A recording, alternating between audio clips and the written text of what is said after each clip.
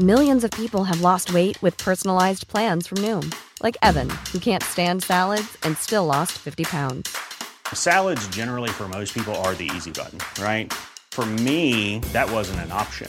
I never really was a salad guy. That's just not who I am. But Noom worked for me. Get your personalized plan today at Noom.com. Real Noom user compensated to provide their story. In 4 weeks, the typical Noom user can expect to lose 1 to 2 pounds per week. Individual results may vary.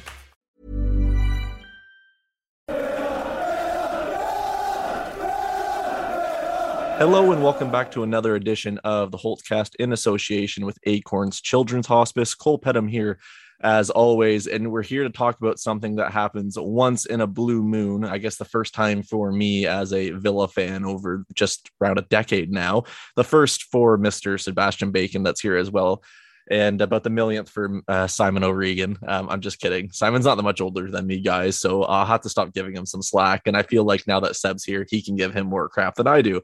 But anyways, of course, we're here to chat all things Aston Villa with their 1-0 win at Old Trafford over Manchester United.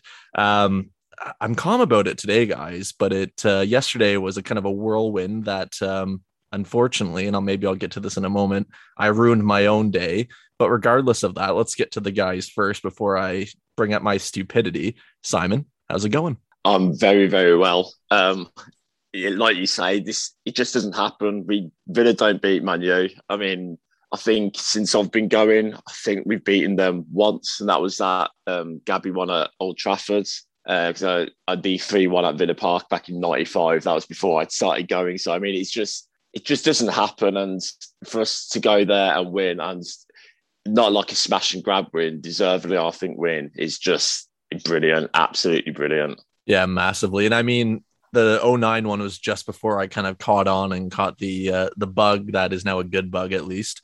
But hopefully there's more to come in the near future with these. But Seb, how's it going for you? Yeah, coming on the podcast after a win is always special. But when it's that type of win, a smash and grab away from home, a smash and grab in the terms of a winner with 2 minutes to go, and then obviously all the drama that preceded that with the last 5 minutes. I didn't know it was possible, but Simon's hairline has probably receded a bit further with the drama that was going on. But it's probably a good job that we're just a listening podcast and not a viewing one as well. But yeah, no, I mean, what circumstances? And I feel as though if you're going to win at Old Trafford, that's exactly how you'd want to do it. Simon, do you want to give him a scolding right now? I'll give the floor to you if you really want to. No, it's coming, Seb. You won't know when, you won't know how, but it's coming. So just keep bringing these on and see what happens. You won't be here, you won't see me coming, but if you're at Villa Park, watch out. That's what he's saying. But anyways, in all seriousness, yesterday was brilliant. My girlfriend got me for my birthday like a month ago the new the claret training top, I should say, for this year. Thought I'll put it on yesterday for the first time because I forgot I had it. The tag was a little itchy, so I thought I'd cut it off. Somehow I cut the shirt. So now I have to see if it can even be stitched, even though it's around the stitching line. So hopefully, I wanted to cry yesterday.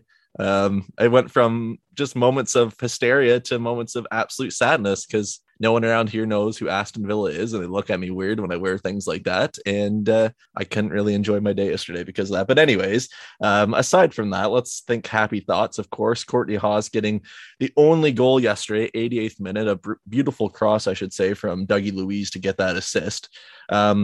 And for Dougie Luiz himself, kind of a quiet one, but one in the midfield that you would kind of say is just as important as anyone else with his performance. But we're actually going to start with kind of an opposition, I wouldn't say standpoint, but I guess with their attack. Of course, you look at Ronaldo, Greenwood, Bruno Fernandes, of course, and we'll get on to Ole Gunnar Solskjaer's comments later because I think they're an absolute joke. But Simon, I'll come to you first. How do you think we coped with the United attack? Just not even with the formation, but just as a kind of a whole team effort. I think we coped really well. Ronaldo seemed fairly anonymous, to be honest. I mean, I don't really recall from what I've seen Man U really getting any clear-cut chances. And there was a couple from set pieces. I think Harry Maguire had a decent chance and Pogba just before half-time probably should have scored.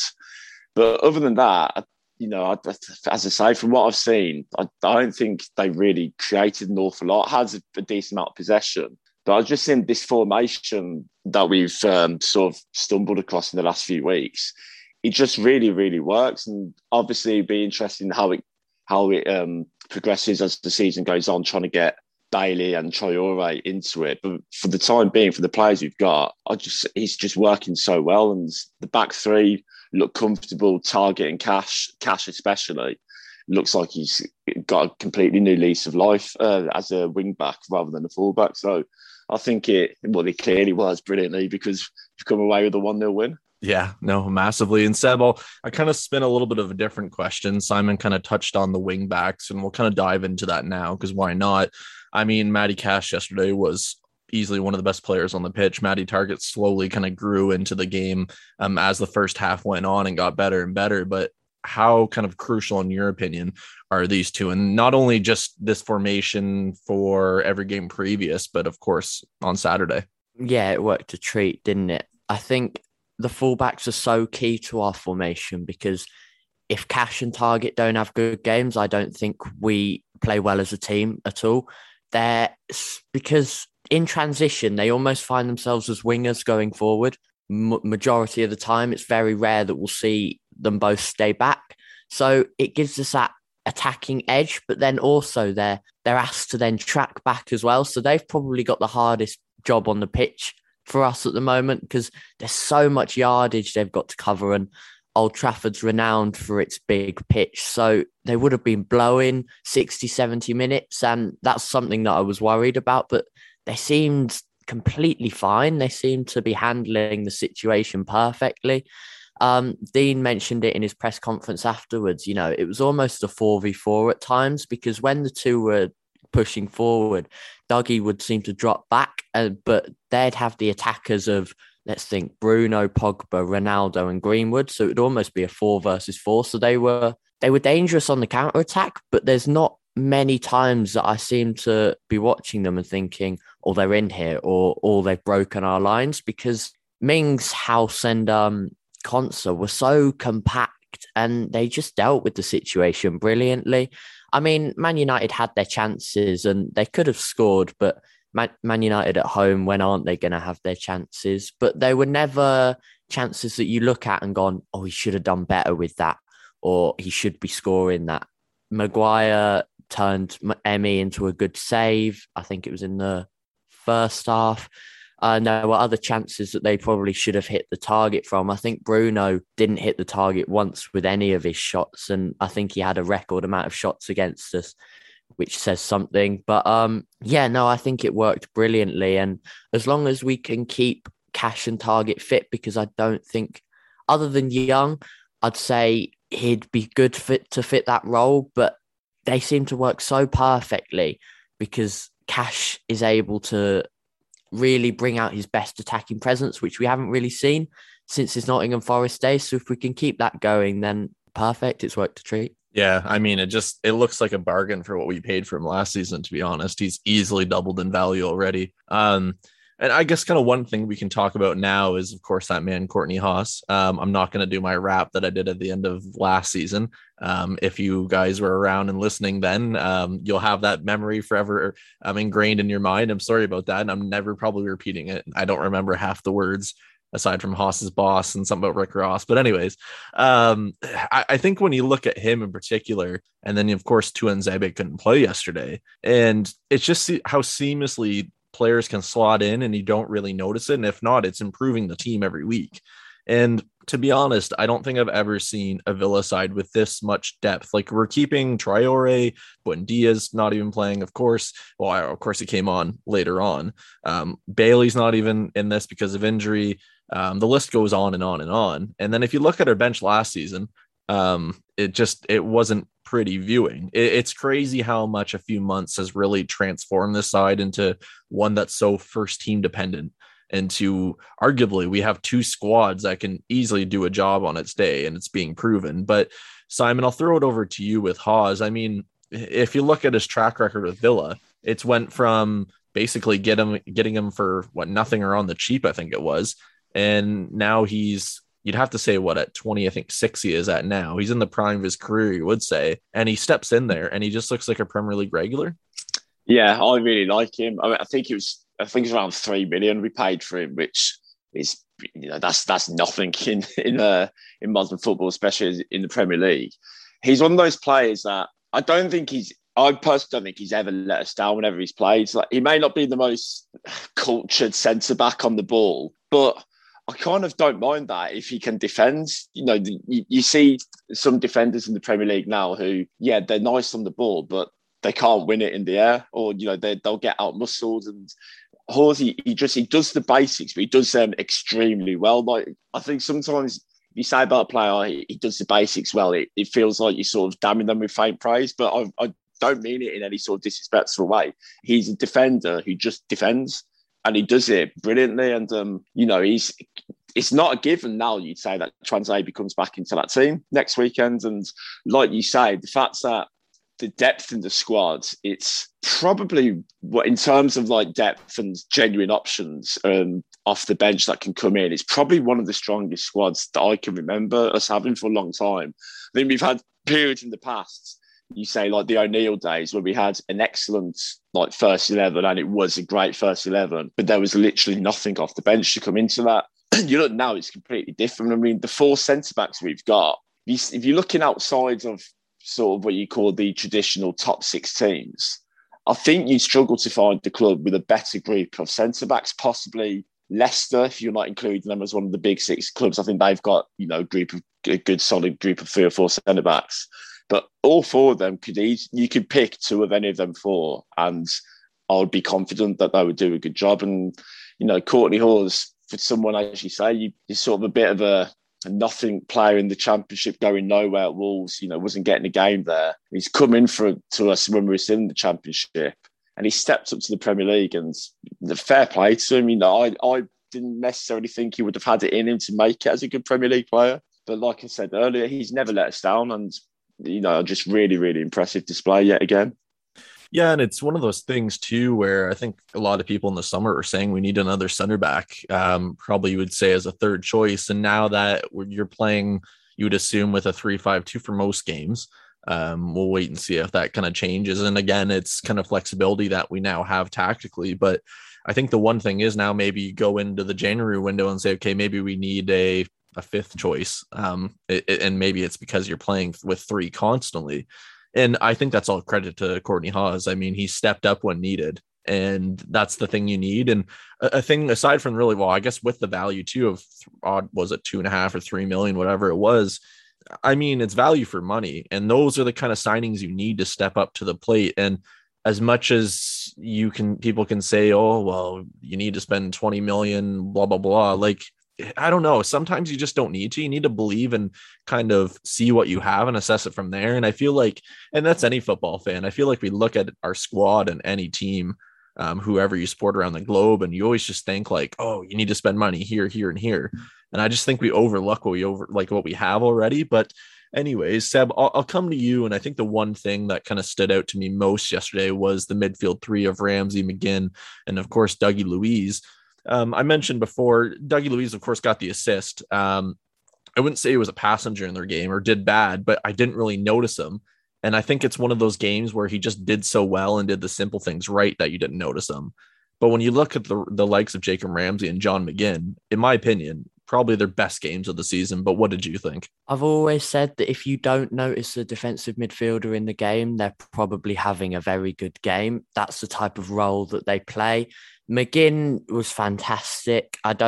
Clearly his head was fine because, he was one of the most intelligent players on the pitch at one point, and he probably should have got Maguire sent off. Just touching on our centre-backs for a minute, Courtney Hause costing 3 million, Maguire costing 80.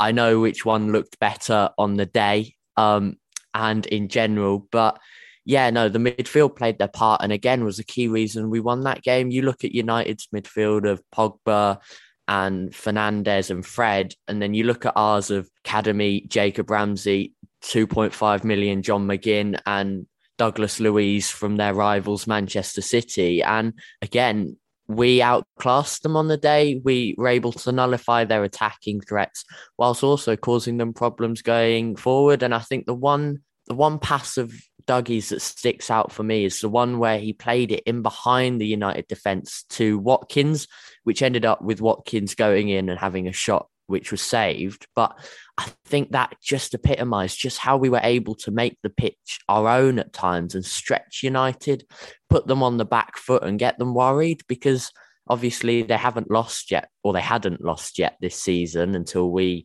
showed up. So we were able to put them on the back foot and we were able to cause them problems that they probably hadn't had to deal with yet this season. You saw Leeds go to Old Trafford on the first day and get absolutely ripped apart due to their almost naivety at times to go forward, but then not come back. And I mentioned before about the wing backs, how important it was for them to track back. But the midfield three as well, they all came back and they did their defensive responsibilities to a man and to a T. And they did it so well that it allowed the defence almost a bit less responsibility. And at times it didn't put all the pressure on the defence. So House was able to have a good game and do the basics well without having to worry about 2 or 3 men and being outnumbered, which is probably why as a unit, it all worked collectively so well. Yeah, and I think the one thing that I kind of took from what you said, Seb, is we went in there and we didn't look scared. And I think that's the one thing that's changed over a couple seasons is the first season back in the Premier League, we'd be setting up shop, hoping for the best. Maybe you nick one, but you're probably going for a draw more than anything or not to get battered. Now it looks like we're just kind of,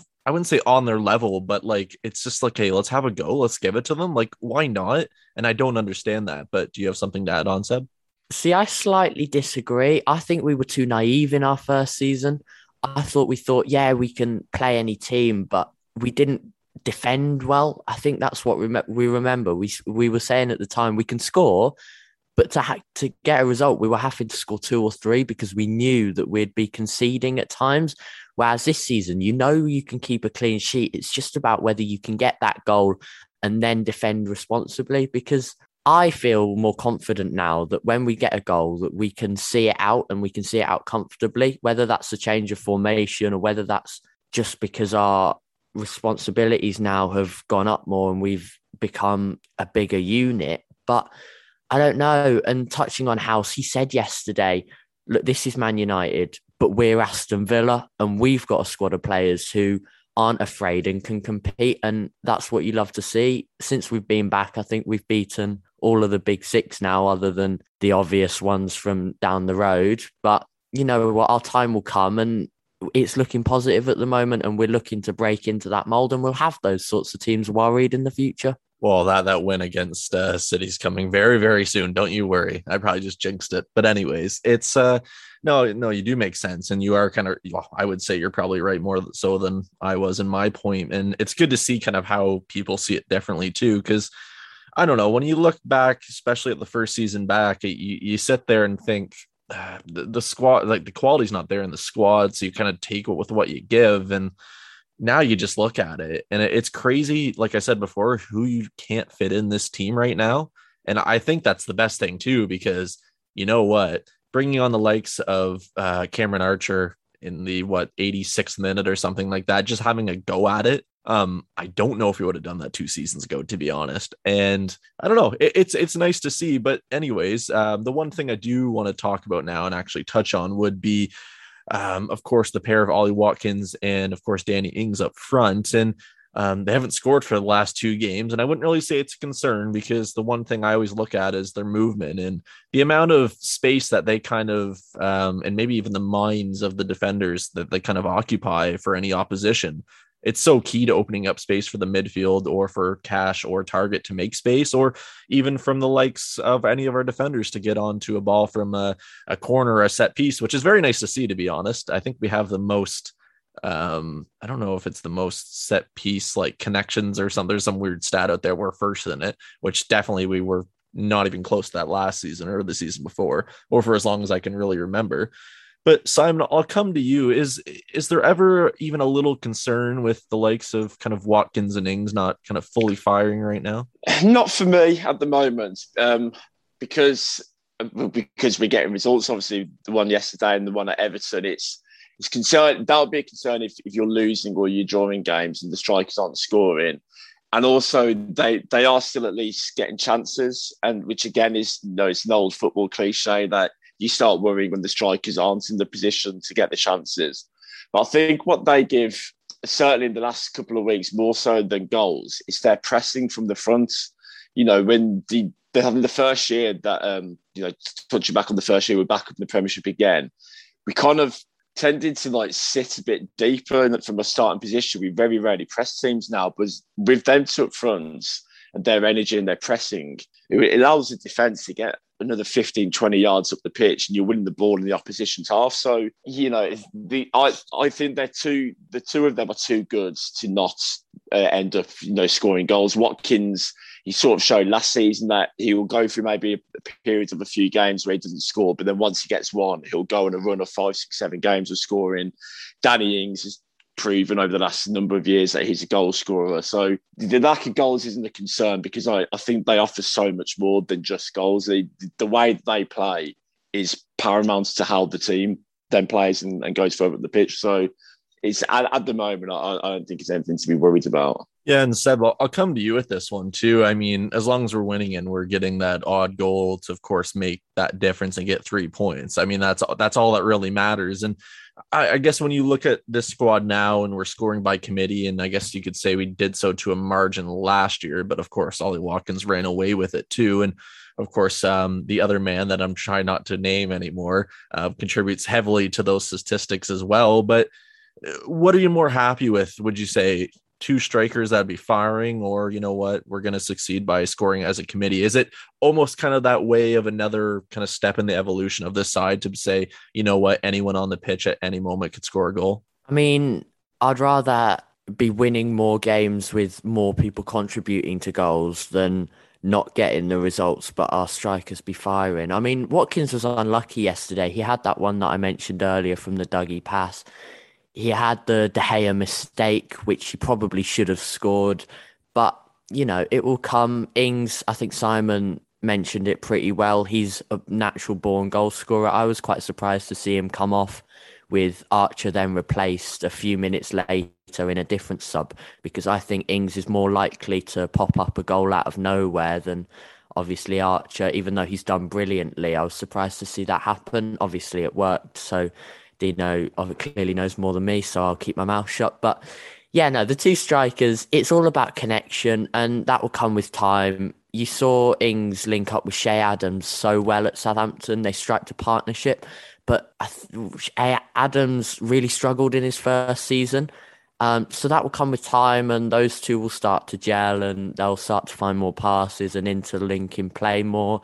And yeah, it will come with time. We've got to be patient, but Ings showed it in his first few games at the club. He can score goals from anywhere and he can be a danger.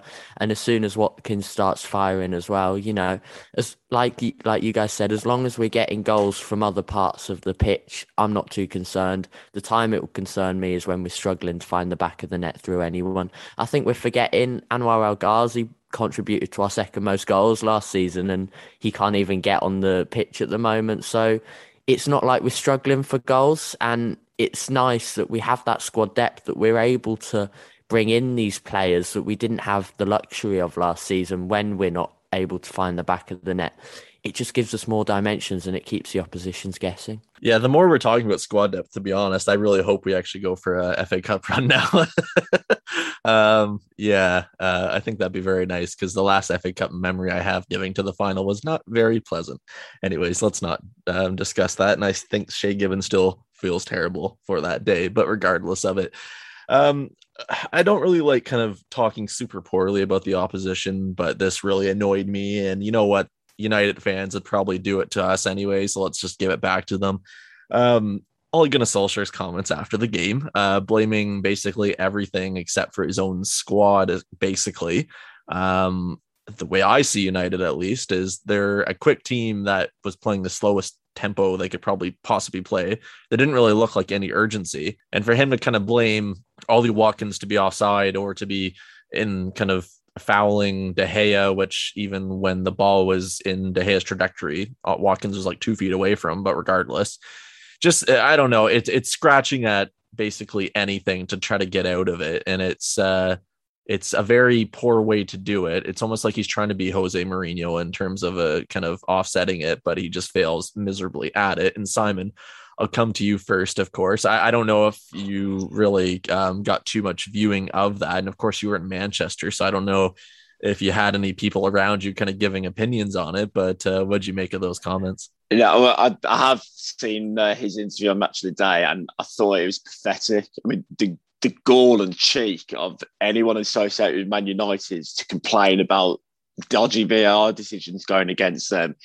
Get in the bin, Ole Gunnar Solskjaer. You're an absolute joke. As you say, he's just trying to deflect blame from a poor, pathetic performance from his own team. I mean, we all remember Bruno Fernandes stamping on Konza and getting a penalty for it. So no, I thought it was embarrassing. It's just embarrassing. It's like it was similar to Steve Bruce when we beat Newcastle the other week, complaining about the VAR decisions. It's just a way to try and deflect blame. And I mean, saying he was offside is like saying that he was stood in front of him. We've all seen the stills when Hawes makes a header. He's about 2 feet away from him. Like it was embarrassing. And I'll be honest, I really did enjoy watching that. It made me feel really sweet and warm inside, hearing his pathetic tears. Well, the thing I enjoyed most was when he was saying how he didn't like how the Villa players got around the ref. And I think it was Matt Kendrick from the Birmingham Mail that put out a bunch of photos of all the times in the past. Well, not all the times, but some examples of past United sides doing it.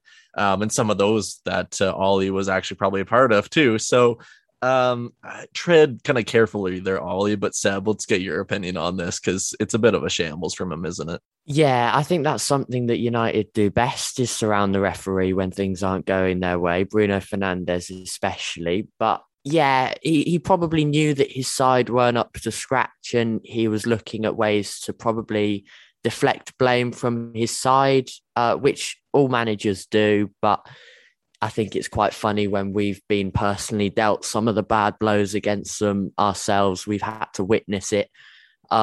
And I think Smith summed it up perfectly, is that he was expecting United to get a penalty, and that it's typical Manchester United, which I was quite glad to see Smith come out and say, because it's quite refreshing from our manager.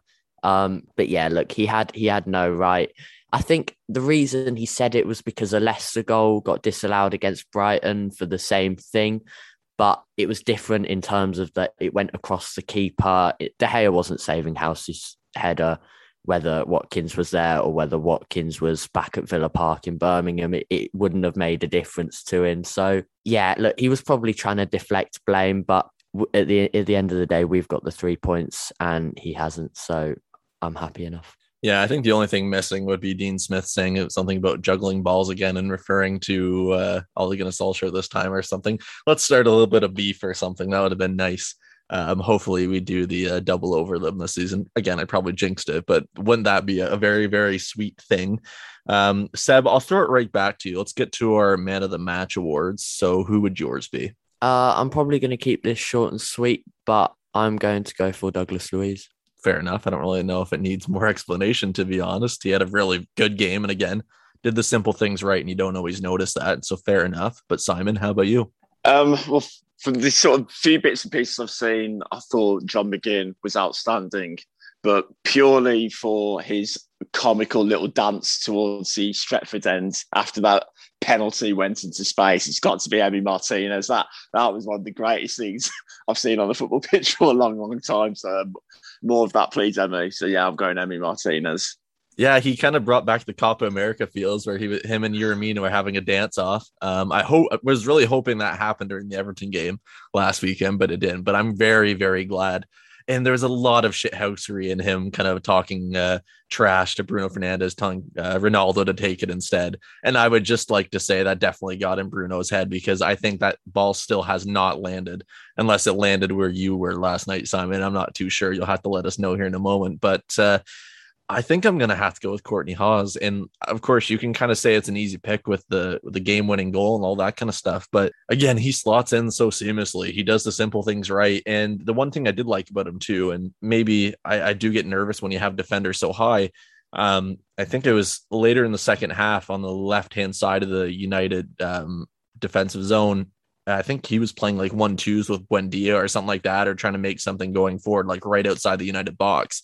I mean, the confidence to stay up there and kind of make something happen is something I absolutely love. And it just has that sense of, you know what, we're going to go for it. I should not be up here by any means, but I'm staying up here to make something happen. So fair enough to him. But Simon, quickly, did that ball land where you were last night? Oh, it was going to. The gig that we were at was at the Old Trafford Cricket Ground, so it was right next door to it. So yeah, there was a few jokes going around saying, "Oh, is the ball going to come and hit us?" Yeah, great fun, great days. Fair enough. Okay, let's get over to the listener 3-word reviews, of course, on Twitter. So after every game, of course, I go on Twitter. It's at 7500 Holt. That's where you can tweet, and I ask for your 3-word summaries / reviews, whatever you want to call them, on the game. And thank you to, I think there's roughly 30 some on this one. I probably should have tweeted it a bit later with the amount of tweets of excitement coming out right after the game. So that probably pushed it down a lot of people's timelines, but nonetheless, thank you to everyone that got involved. We'll start with Russ Crook, saying Emmy fucking Martinez. Karen Kana, sorry if I butchered that, saying up the villa, saying Courtney Hawes. I guess I'll accept that. That's not really 3 words, but anyways, it doesn't matter. We beat United, so I'll accept anything at this point. Stephen Meredith, on our way. Michael Rudd is Dean Blind. I'm assuming he's meaning Mike Dean in that scenario, which yes, he probably is. We'll go to Steven Sanders saying absolutely fucking glorious. And we will finish it with Claret Villain saying about damn time. And yes, it was about damn time for that to happen. Never thought it would happen. The last few minutes gave me probably about 3 nervous breakdowns, but nonetheless, we got over the line and all that. Well, that's all that matters is what I'm trying to say. But anyways, you guys know what I mean. So yeah, that's it for that. Thank you very much. And of course, in the future, you guys can reach out at 7500 Holt on Twitter. But anyways, before we get things wrapped up here for this edition of the Holtcast, we're going to do everyone's favorite game, and that's the Villa version of Who Am I? Of course, Seb is the youngest of this group, so I have to kind of keep it around his memory range. No offense, Seb. I just want to make it an even playing ground. So, of course, just to relay the rules and so Seb remembers as well, because he did ask me a few times before this. Basically, of course, there's 3 rounds. So, of course, every round there's a new player. Within those 3 rounds, I'll kind of give 1 clue per. They'll get 1 guess per clue. They get basically as more obvious as we go along, and we go from there. Of course, guys, a quick game is a good game, and the other thing to say is wait till I'm done the question. And yeah, but anyways, I should have said that last time. That's not on Seb, that's on me. So we'll start with round 1. I was born in Sheffield, England, on the 28th of May, 1990. So how old's that make him then? 31 years old. Younger than you. Oh, you're gonna get it one day. I can just say. I've just got a little notebook of all of these little quips. No, I haven't got anyone. Okay, No. fair enough. Seb, how about you? No. Oh, okay. I guess you said no, and I still asked you, but regardless. Anyways, I began my youth career with Sheffield United from 1997 to 2008 before being promoted to the senior squad for 1 season for the 08-09 season, making 2 appearances. In between that time, I then went on loan to Northampton Town, where I made 9 appearances. I feel like this might be actually a good one, to be honest. Proud of myself. Yeah, still haven't got anyone for this. Sheffield United. Seb, how about you? Um, And no, it's not Simon Dawkins. Danny, if you're listening, you're welcome. I brought it up. Northampton. I need an answer in 3, No. 2. Okay. No. Simon, how about you? No, nothing. Okay. We're going to try to keep these kind of clicking, so my editing job is a little bit easier. But nonetheless, I then moved to Tottenham Hotspur on a permanent deal, where I was from 09 to 2017, making 183 appearances, scoring 4 goals. I also had loans in between that time at Sheffield United, back on loan, QPR, and of course at Villa. I think Seb has it, to be honest. No. 2017. Yeah, so he's there from Spurs from 09 to 17. In between there, he had loan spells at Sheffield United, QPR, and Villa. He made 20 appearances at Villa. 27. 20. 20 appearances. Oh, got him, but I can't remember his name. Got him. Yes, got him. Let me see if Simon, do you have any clue before I give it over to Seb? No idea. Okay. It's the man, the myth, the legend, the Jack Grealish replacement, Josh Onoma. No, it is not. What? Really? He was Yeah. so confident. Oh, no! Look at his little face. Oh, no! Seriously, it's not. Onoma's not 31. No, he's not 31. I think he's like mid to early 20. Well, probably mid 20s now. Oh, Okay. no. I'm heartbroken. Just so I don't make it hard, I'll throw this one in before the last one because everyone's going to get it. National team wise, 2009, of course, I was with the U19s making 7 appearances, then moved on to the U21s the next year, making 7 appearances, and I've made 63 senior appearances for the England squad. I've got it. No! Okay, go ahead. Shall I? Have you got it, Sam, or do you want me to? Go ahead. Kyle Walker. It is Kyle Walker. I thought that was so obvious. If I said Man City next, I feel like that would have just given it away. So it was the number of England caps that gave it away. I'd completely forgotten that he come on loan to Didn't Villa. even slip. yeah, he made 15 appearances, scoring 1 goal. I said 20 before, but that was for QPR. My bad. I read that wrong. But anyways, so 1-0 to Mr. O'Regan, of course. Josh Onoma, what was that thing? I don't know.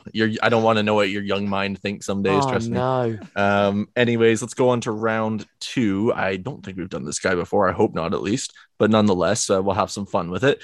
I was born in Coventry, England, on the 5th of March, 1995, making me 26 now. Nah, nothing. Josh Onoma? No. Okay, let's move on to the next one. My youth career began and ended at Villa. It began in 2002 until 2013. I then moved on to the senior squad from 13 to 2015. In between then, I had loans, I should say, at Ipswich Town, Bradford City, and Wolves.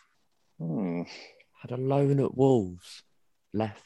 I feel like that one might give it away a little bit because I don't know how many players really have went on loan to Wolves. And he left Villa in 2015. I actually haven't got there yet. Oh, right. But we'll get there. No, I'm struggling with this one. Loan at Wolves. We'll skip to the next one then, just to keep things going.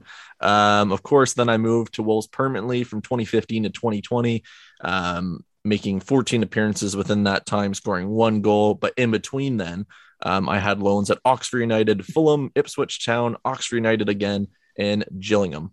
Why do I feel like it's going to really annoy me? Because I know who it is, but I just slip in my mind. Loan at Wolves. That's and then permanently went to Wolves. Yeah. I'm going to feel really thick in a minute, aren't I? Yeah. I feel really smart. These are good ones. Okay. These are good. Yes. I've done something right finally. About time. Let's go on to the next one if you guys don't have anything. Yeah, go on. Yeah. Okay. I then moved permanently to Gillingham for the 2020-2021 season, making 39 appearances and scoring 12 goals. I feel like if I say the next one, it'll give it away. So I'll put this as a separate round. I have not got a clue. Okay. I'll go to the next one then. I now find myself back in the city of Birmingham for Birmingham City, where I have yet to make an appearance. Got it. No, I haven't got it. That's a lie. To be fair, they have basically signed like 30 million players in the summer, so I don't know how easy that is. That means they'll have 2 players that have played for us, Wolves, and them. Mm-hmm. Yeah. I think I've got a name in my head. Go for it. I don't know if this is Jordan Graham. It's Jordan Graham. Oh, bollocks! Honestly, it's a hard one. I pulled that from. I have no idea where I got that from. My last question was going to be, I'm good friends with Jack Grealish, or at least that's what it seems like on Twitter. So everyone seems as though they're good friends with Jack. Yeah, true. Get towards that money, to be honest. That's what I would do too. If he's kind of very charitable in that way. Who knows? But anyways, 2-0, of course, to Simon. So this is just gonna be one of those rounds that Seb hopefully comes back and gets some redemption. If not, it's gonna be a clean saving sweep. grace. This, yeah. This consolation goal. This one's probably the hardest, and to be honest, I feel a little mean doing it. Jesus. But because I completely forgot about this guy. But anyways, I was born in Thurwell, Switzerland, on the 31st of January, 1992, making me 29. The only Swiss player I can think Seb, of. do not message me on WhatsApp asking who is it. I know this isn't the right answer, but the only Swiss player I can think we've had is Philippe Senderos, but it's not him because he's older than 29. No, let's dive deeper into this because I feel like we'll be here all day. My youth career began in 2000 with FC Thurwell until 2002, then moved on to FC Basel from 02 to 09. Then I moved on to the Villa youth system from 09 to 2012. Then I guess I should say moving into the senior system at Villa from 2012 to 2016, but I made no appearances in that time. Not a clue. Seb? If you don't have anything, it's all good. This might be a harsh one. I don't know whether I can ask you a question. No. But I've got there's a name in my head. Yeah. Do you want to go on? You go, Seb. You go first. I can't remember his last name, but his first name was Benjamin. His second name began with an S. That's not the name that I had in my head. Benjamin. He was a goalkeeper. Benjamin Seagrease? He got it. Okay. Did I get it? Yes, you did. That's not who I was thinking of at all. Wow, that's actually impressive. I completely forgot he even played for us. He didn't technically with his appearances. He represented us off the pitch, and that hopefully means something, of course. He had loans at Burton, Cambridge, Solihull, Wycombe Wanderers, then moved on to Vaduz, 2016 2018.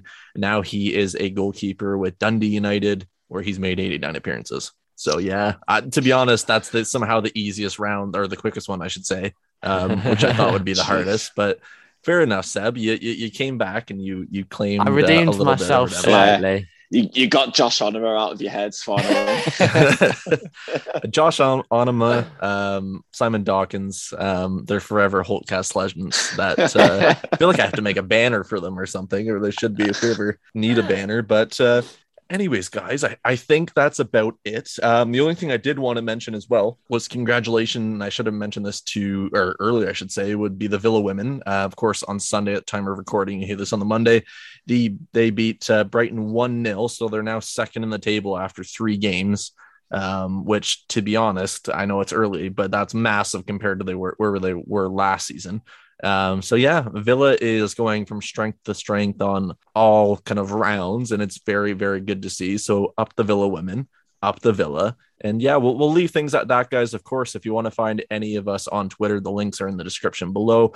Check out Acorns, of course. Their website link, of course, is also in the description. We'll be back very soon if I can pronounce my English correctly. And don't forget, up the Villa.